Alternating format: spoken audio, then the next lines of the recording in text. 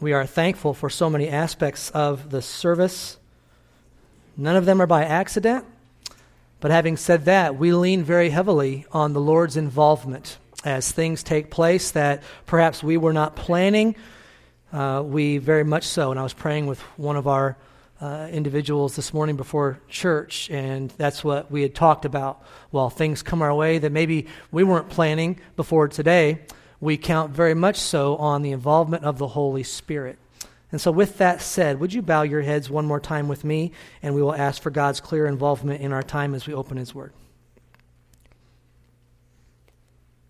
Precious Father, who knew our names before you even created this earth, the one that knows all things, the one that loves, the one that is just, and you, Father, who are patient.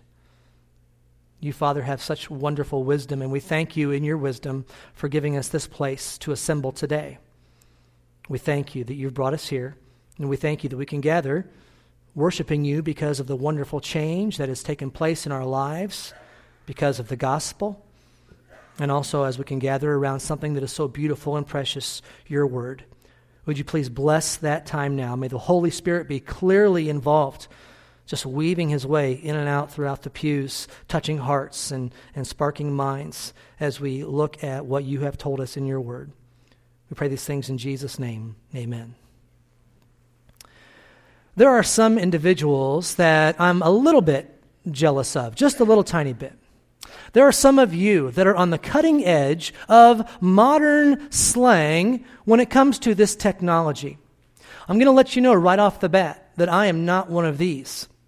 Every once in a while, I'm reminded that I am genuinely an old soul. I've had an individual well past my age give me instruction on how to use my phone. So I have to accept that in life. This came up, this area of the modern technology talk, not too long ago when I learned something. And I mention it for this reason, because I learned something new this week. And hopefully it will help us to connect what we're trying to learn from God's Word today. Let me take you back several months ago when I was at the doctor's office. And I was there and I was with my son for an appointment. And as we were there in the doctor's office, I was trying to calm him down. And so I said something kind of funny, I thought. And then I just said, I'm just joshing, just like that. Well, what I said was totally lost when I said just joshing, because apparently that's not what people say today. Nobody says just joshing, nor do they say it back in the 90s either, I don't think. But having said that, I said just joshing, and I was quickly corrected. People don't say just joshing anymore. They say, do any of you know what they say today? If you do, say it out loud. They say JK. Yes, thank you for those of you who are with me. JK. I did not know what that meant. Does anybody here raise your hand if you know what JK means? Oh, okay, all right. Just kidding, JK. And I thought this was something that was ridiculous, so the doctor actually walked in the room, and the first question I asked him was, I said, hey, doctor, I said, do you know what JK stands for? And he said, yeah, just kidding, just like that. And so I felt, once again, taken back. This past week, I received a text message, and without help from another, I figured it out. I did. I received it, and I showed it to my wife, and she didn't know what it meant either. And here's what the initials were, and I want you to hang on to this for about halfway through our study. The initials that I received in my text message, I said something, and the person responded back, IKR. Raise your hand if you know what IKR stands for. I'm looking for anybody much older than me. Okay, not too many. All right, okay. All right, you're not much older. All right, so I said something, and they were affirming that, and they said IKR, which stands for I know, right? Just like that. You got to have the tone in there. I know, right? Now, we are one of the best informed congregations in the world, aren't we? Because now, if you forget everything of what the Bible says from our lesson today, but you know that, I'll consider it a failure, but come back next week, and hopefully we'll improve on that. I know, right? We're going to look at that in just a few moments and touch on it just for a second. And I want to recommend that there is a communication that could be going on between the church, God's people, and, are you ready for this group? The angels. With this message that we might say to the angels, I know, right? And vice versa. The angels, if they could give us a text message today, which they can't, in case you're not clear on that, they might say to us, I know, right? Or I-K-R. Today we're going to come to a section where the angels are talked about just for a moment, but I think it will be helpful for us. And also, it might be helpful for you to know that we're going to talk about you today.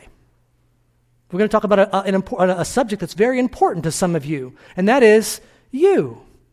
Now, I don't say that to be mean or anything, or to assume that anybody's conceited, but it is, I think, a truth. Here, let me explain it this way. If I were to take a panoramic picture right here of everybody here, and then post it in the hallway right after the service, and you were to go and look for that, who is the very first person that you would look for in that picture? It would be you. That's okay. You need to be an expert on yourself. You are an expert on yourself on your favorite foods. You know what you like, even before you put it in your mouth. You're an expert on the leisure that you enjoy. You're an expert on, some of you even have a route that you go when you go to a shopping center or to the grocery store. You go a certain direction, a certain way every time. Not everyone is a creature of habit, but most of us are. Just look at where you're sitting today. Did you know that's how I take mental attendance here at the church? By looking at you, and you will throw me off. If you sit somewhere different, I might ask you, where have you been for the past month? Because you were sitting over there or up there. That's how we keep track. The fact is, we are, most of us, creatures of habit. And so then, when a change is made, we are left to deal with that. And whether you deal with it well or you don't deal with it well, it's going to come across everyone's path. This can be difficult, change. Let me go ahead and give you my challenge for today. This is kind of what I'm aiming for as we get to the end of our time. My challenge for you today is to be thankful for the blessing of being in the church that Christ has established.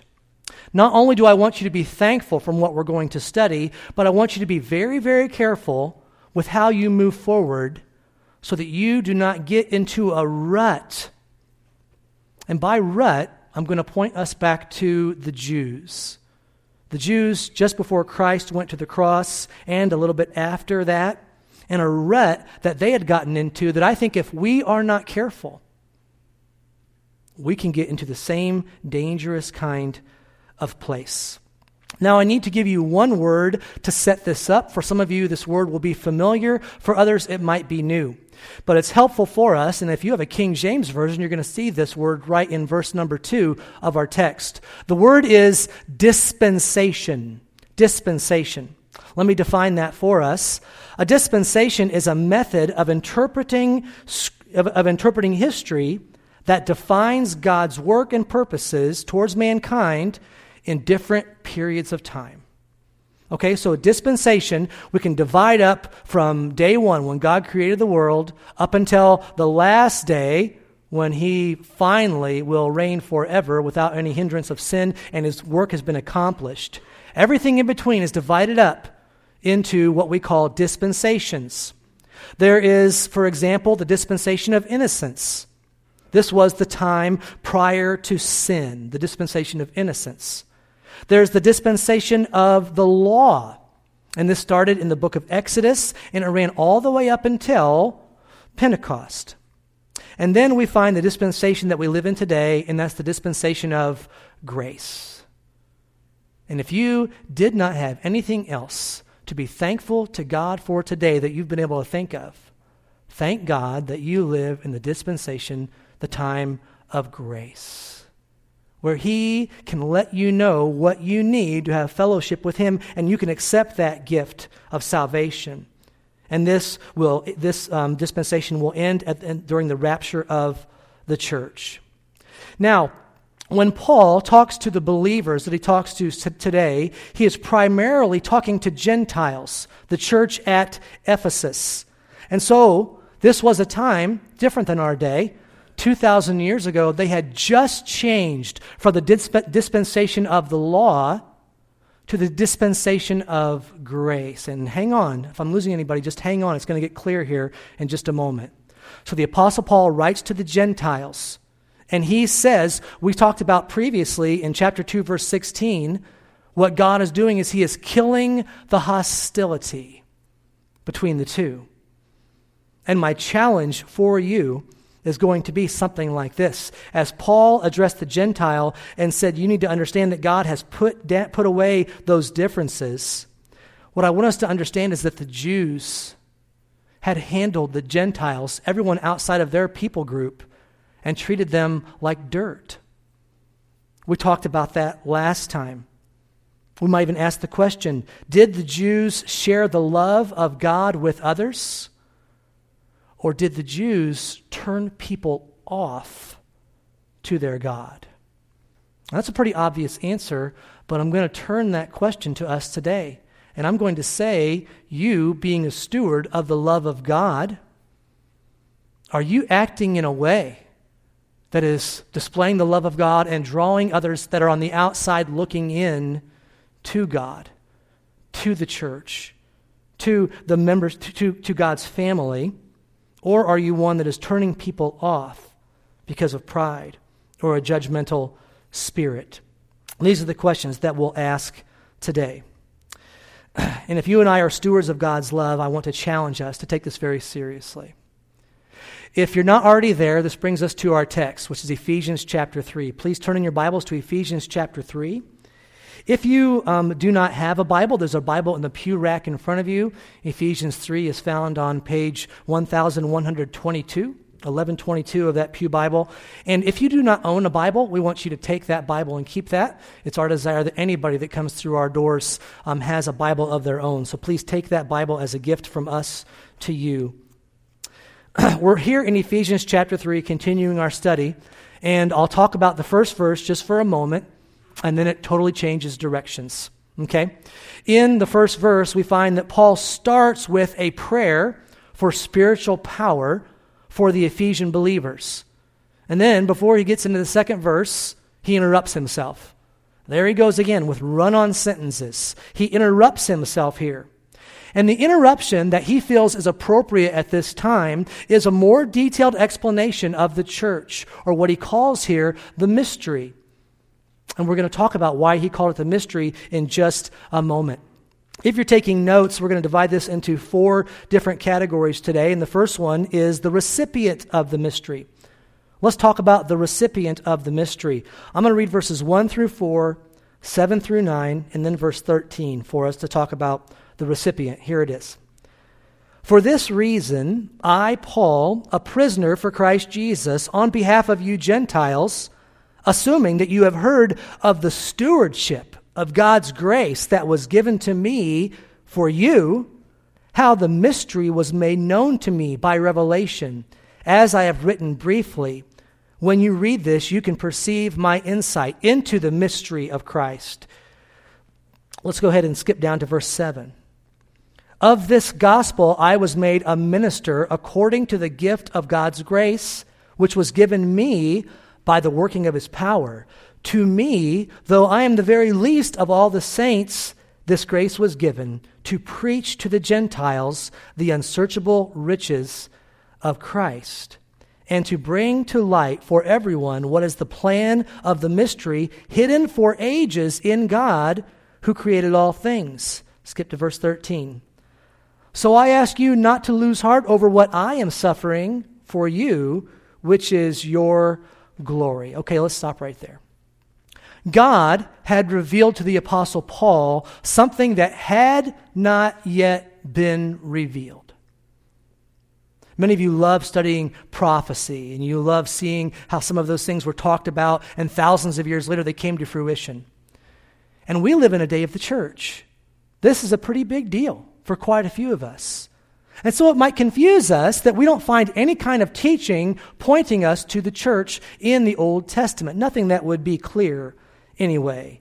And that's why it's called a mystery here. And God reveals the mystery of the church to the Apostle Paul. And remember how we started earlier with that word dispensation. There is a change going on in the dispensation, going from a dispensation of the law to one of grace. And this change in dispensation and how the Apostle Paul actually preached it and stood for it and suffered for it, this was the very reason that he was in jail. He says there, don't feel sorry for me is the idea. I'm in prison here because, for your sake, he says, for the Gentiles' sake. Because now not only is the gospel just for God's people, but he's made it clear that it's going to be for everyone. And it's not that God is making the Gentiles into Jews or the Jews into Gentiles, but something totally new, and that is the church. The very reason why he was in prison as he writes this. And if you've had opportunity to study the writings of the Apostle Paul, you will know very clearly that he did not consider himself a prisoner of Rome. But who did the Apostle Paul consider himself to be a prisoner of? It was Christ. That's who he was in chains for.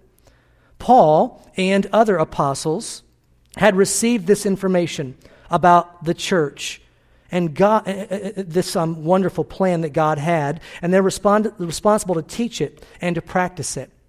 I'm going to give you one little side application at this time, because when we look at what God was doing and when we look at where we are at today, we need to be very, very careful, because we're saying God changes things sometimes. We need to be very, very careful of someone who is claiming that God has revealed something new to them that's changing his plan. I'm not saying that the Holy Spirit cannot guide you and lead you in life, but if you are going to dictate something outside of God's word on other people, there should be all kinds of red flags that are going up. If someone is promoting a new idea that has to be added, and it's a major doctrine in their teaching, if I can use that phrase, beware of this. I remember where I was and who I was with when I heard this catchy expression. If it's new, it ain't true, and if it's new, it ain't true, and if it's true, it ain't new, is what the person said. Now, there's some truth in that, but listen, you can't just jump on that little catchy phrase. If it's true, it ain't new, and if it's new, it ain't true, and make that your theme, because in order for you to know what's true and what's not, you've got to know the book. You've got to get in here. And too many people are running their lives on borrowed convictions, something that somebody else said that perhaps the Bible's not crystal clear on. And so you are given the responsibility of knowing what God's word has said. God's truth is the foundation for God's church. And so we must know what it says. We must also know what it does not say. I don't want to burst your bubble, but cleanliness next to godliness is not in God's word. It's just not there. Do unto others as they've done to you. No, that's not in God's word. It is your responsibility to search the scriptures and to know so that you can move forward in a healthy way. Just this week, I was talking with an individual, a friend of mine, outside the church, and we were talking about actually yoga. It was a topic that came up. And he mentioned to me, a lot of people are saying that this group that's going on here is just a kind of Christianity mixing in Eastern mysticism.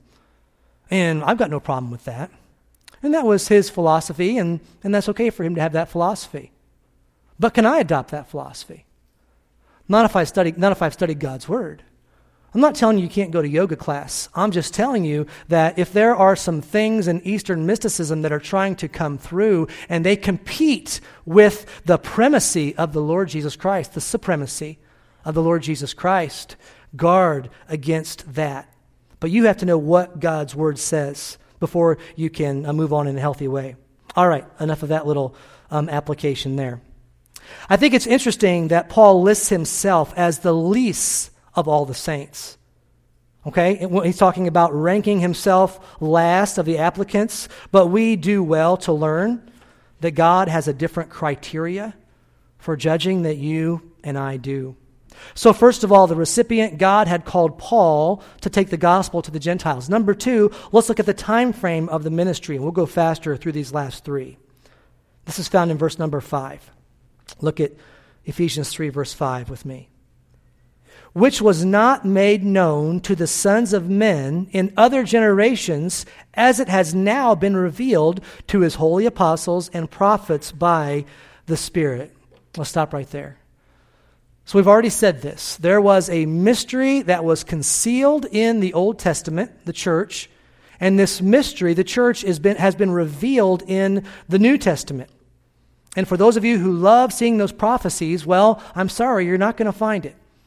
You can find those prophecies talking about the coming of the Messiah.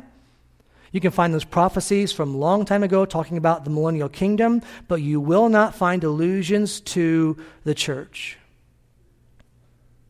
And so we might ask the question, why does God wait until this point in time to change the plan, to bring in this dispensation? And the answer to the question, why does God wait until now, is this. It is the very wisdom of God.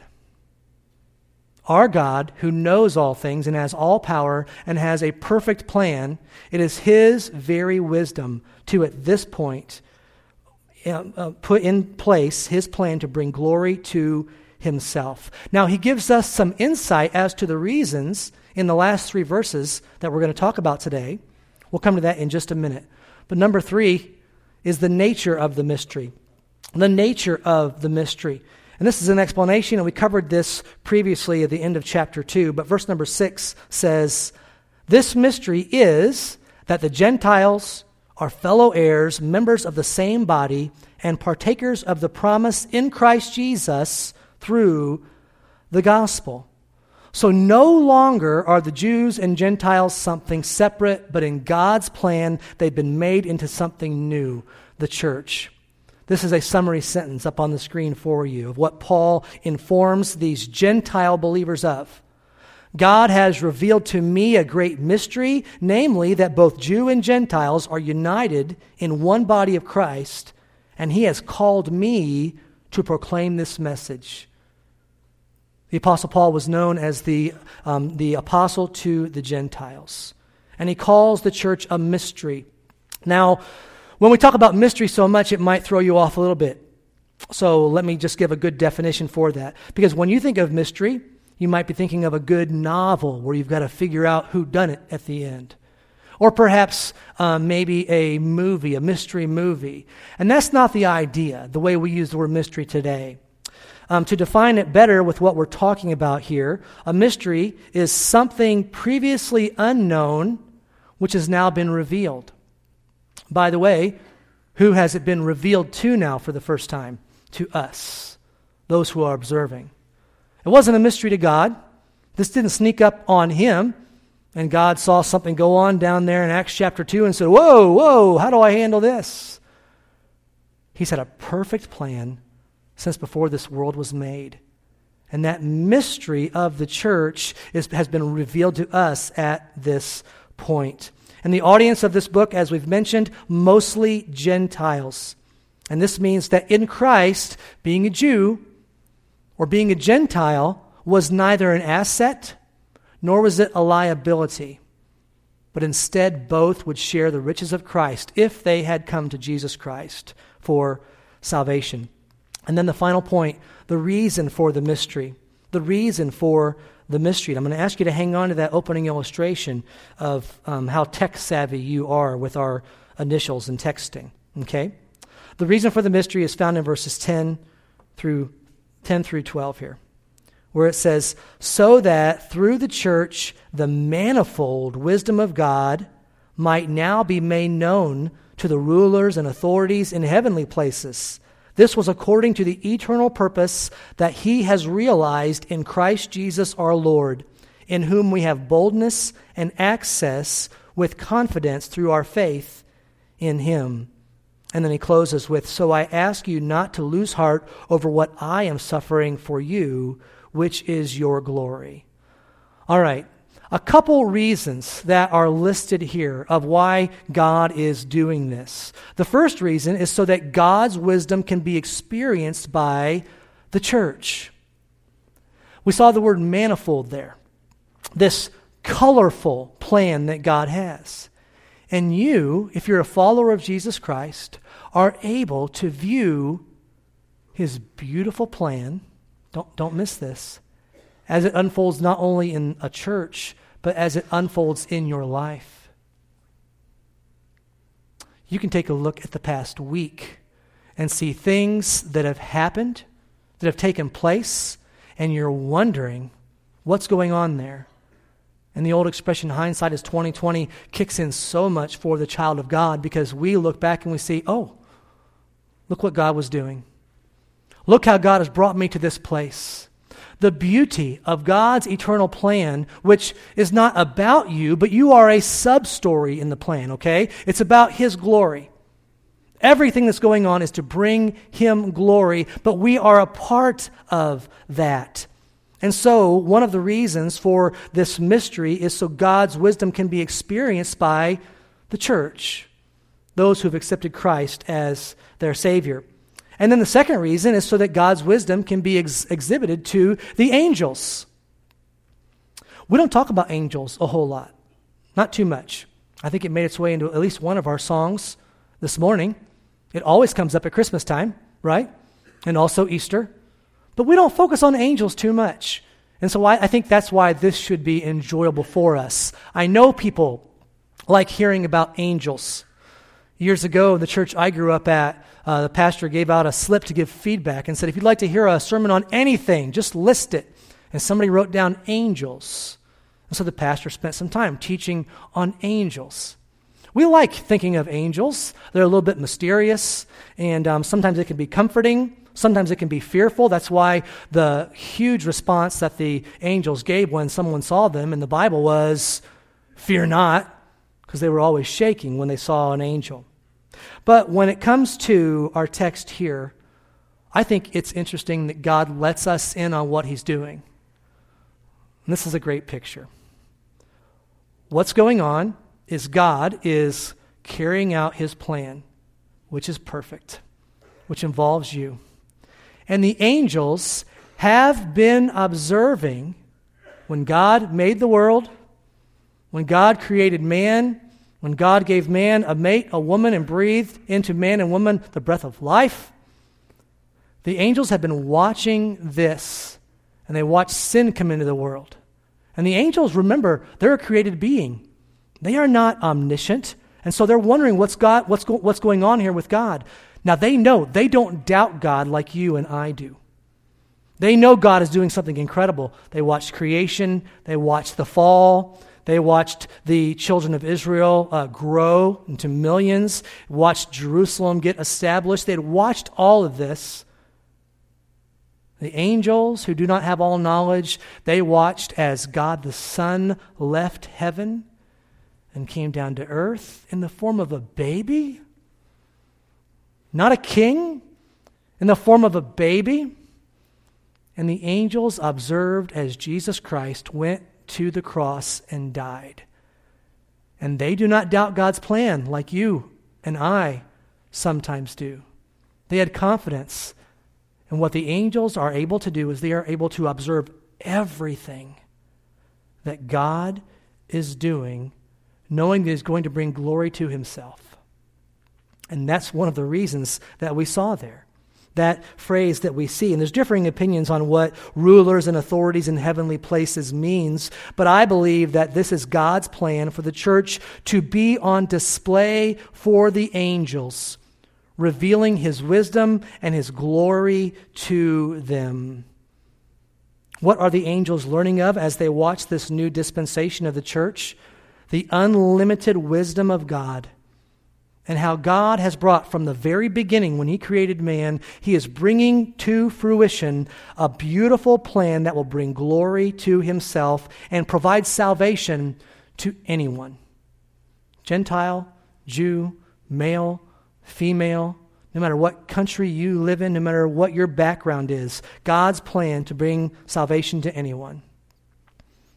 And so let me stop and go ahead and give one more side application here. The Bible tells us that God came down to earth and He was born and He grew and He led some disciples and He taught, He proved that He was God, and then Jesus Christ died on a cross. This is all part of His plan. And I want to suggest to you today that you might be involved in that plan. Very much so. When God sent his Son to die on a cross, Jesus Christ died for the sins of the world. And it's not that everybody becomes a child of God.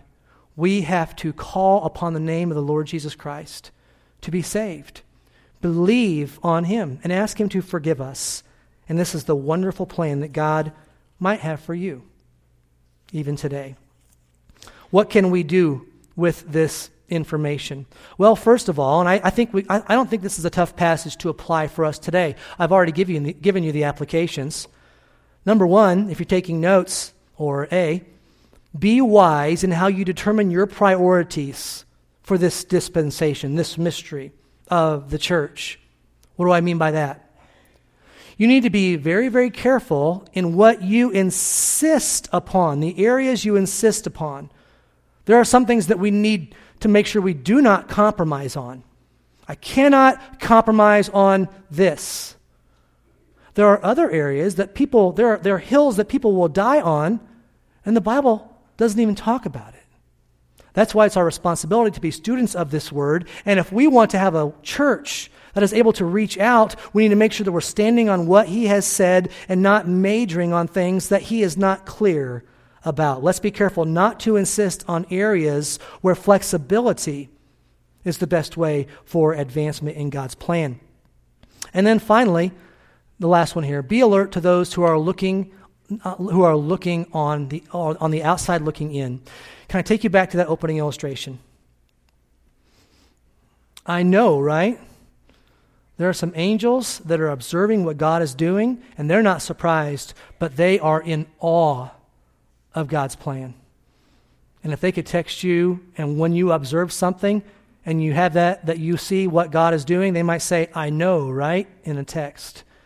And sometimes you will see something. Maybe it will be, you'll see how God saved maybe a family member or someone you've been talking to about Jesus Christ. Or maybe it will be just another extension of God's patience in your life. And if we could text an angel and say, I know, right? His plan is incredible, and he is amazing. And for one last application to us, you need to be alert to who now is on the outside looking in. It is not the Gentiles on the outside looking in like it was with this address here, but who is it now? It is those outside the body of Christ. It is unbelievers.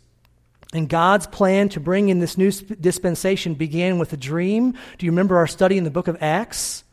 When Peter had that dream and there were all these animals, and in the dream, God said, rise, kill, and eat. And he said, I cannot do that. Something new was happening. And the Jewish believers in Paul's day had a very low opinion of the Gentiles. And you would say, what a shame they missed it. And I would turn that right to me. And I'm going to turn it right to you. And I'm going to say, make sure that you are not a steward of the love of God and the plan that he has today. Make sure that you're not one that's experienced forgiveness. And the way you handle that is by, instead of drawing other people to God and his plan, repelling others. Is this something that you've been able to observe in some Christians? That they would repel people away from the church? They would repel people away from the relationship that you have with your God by how they act towards those outside the body of Christ? How should we view unbelievers who are on the outside looking in to God's plan of grace and salvation? With love, with compassion. And the reason is because that's exactly how God approached you, with love and with compassion. You were not 2 steps higher when you heard this gospel plan and accepted Christ as your Savior, and others don't quite deserve it as much. Every one of us on equal footing was completely undeserving of this. And so you need to look upon others with love and compassion. So be thankful for God's plan of the church and be faithful in the place that he's put you to extend it to make it better, so that we don't get into a rut. Know what God has said. Know what is important. We have not mentioned this yet in our service today, and I think it's appropriate to do so. This past week, evangelist Billy Graham passed away. I saw yet some more interviews last night on the news, and individuals, I think, in his hometown area, and they were crying and weeping, and I wondered if they really knew where he was at this point, what he was going through. And I watched a wonderful interview with Franklin Graham. Our condolences, they said right away. And Franklin Graham didn't say something like, yeah, it's been hard. What are we going to do now? He knew there was a faithful servant, and don't miss this connection, who was a steward with what God had given him. And he was faithful to preach the gospel of Jesus Christ. And in case you did not hear, there was a proclamation given by the president. Thousands and thousands and thousands of flags will be flown at half-mast. Listen to this. As a mark of respect for the memory of Reverend Billy Graham, I hereby order the authority vested in me by the Constitution and the laws of the United States of America, that on the day of his interment, the flag of the United States shall be flown at half-staff at the White House and upon all public buildings and grounds, at all military posts and naval stations, and on all naval vessels of the federal government in the District of Columbia and throughout the United States and its territories and possessions until the sun set on such day. I also direct that the flag shall be flown at half-staff for the same period at all United States embassies, legations, consular offices, and other facilities abroad, including all military facilities and naval vessels and stations. I am within just touched that this is taking place in our country by someone whose main theme was Jesus Christ, crucified, buried, risen, and coming again. I do not know if there will ever be something like this of a follower of Jesus Christ whose life was given to giving out the gospel and the wonderful impact that it had. I mentioned in that interview with his son the questions that were asked, and I knew before he started talking what he was going to do. Franklin Graham, he gave the clear gospel right there for everyone to hear through that broadcast anyway. The goal of Billy Graham's life was to be faithful in the place where God had him, doing his part to make a reality the plan for letting others know that they can have new life in Christ. And so I would ask you, as you are a part of God's plan of the church, something very, very new, how well are you doing at letting people know that you've experienced this love and that love is available for anyone who will come to him? Can I suggest to you that if you are saved today, that's why you've been left in this world. You've been left in this world to be one that is shining a light that gives the gospel message. If you are part of one of these churches that God has given us, the blessing of the church, and we receive a whole lot from it, and we need to be pouring into it as well, but you are a steward of the grace and the love that has built the church. And God's church is going to continue until Jesus Christ comes back. But some churches are going to have a better impact than others. And that's why you need to know what God's word says, what he has said and what he has not said. And what a blessing it is. Can I just say, I can stand back in awe and see what God is doing as he blesses this church as we faithfully love him and serve him. Would you bow with me in prayer? Precious Father, it is good to see your plan. And while we do not struggle as much in our day, in our place, with this difference between Jew and Gentile, very much so, we understand that there are individuals that have not experienced your love. God, I would ask that you would allow people that are hearing this message today, if they know of your grace and your love, would you allow them to put at the top of their priority list this idea that there are some on the outside observing their life, and to be a wonderful picture of what love is, and patience, and forgiveness, and the gospel. And we thank you that you choose to use us in that way. And Heavenly Father, I would also pray, if there is any here today that has never called upon the name of the Lord Jesus Christ for salvation, that they would do so even during this time. Christ died on the cross so that we could have eternal life. And while an individual might not know all the things that go along with that, if you're working in their heart, would this be the day when they would call upon you to have new life? With your heads bowed and eyes closed, please keep them closed and bowed. I'm going to ask Ron to play through a song on the piano. This is a time for you to pray. If you're not following Jesus Christ today, this is a chance for you to turn to Him. He'll forgive you. He loves you. If God has laid something else on your heart from our time in His Word, you talk to God about it right now.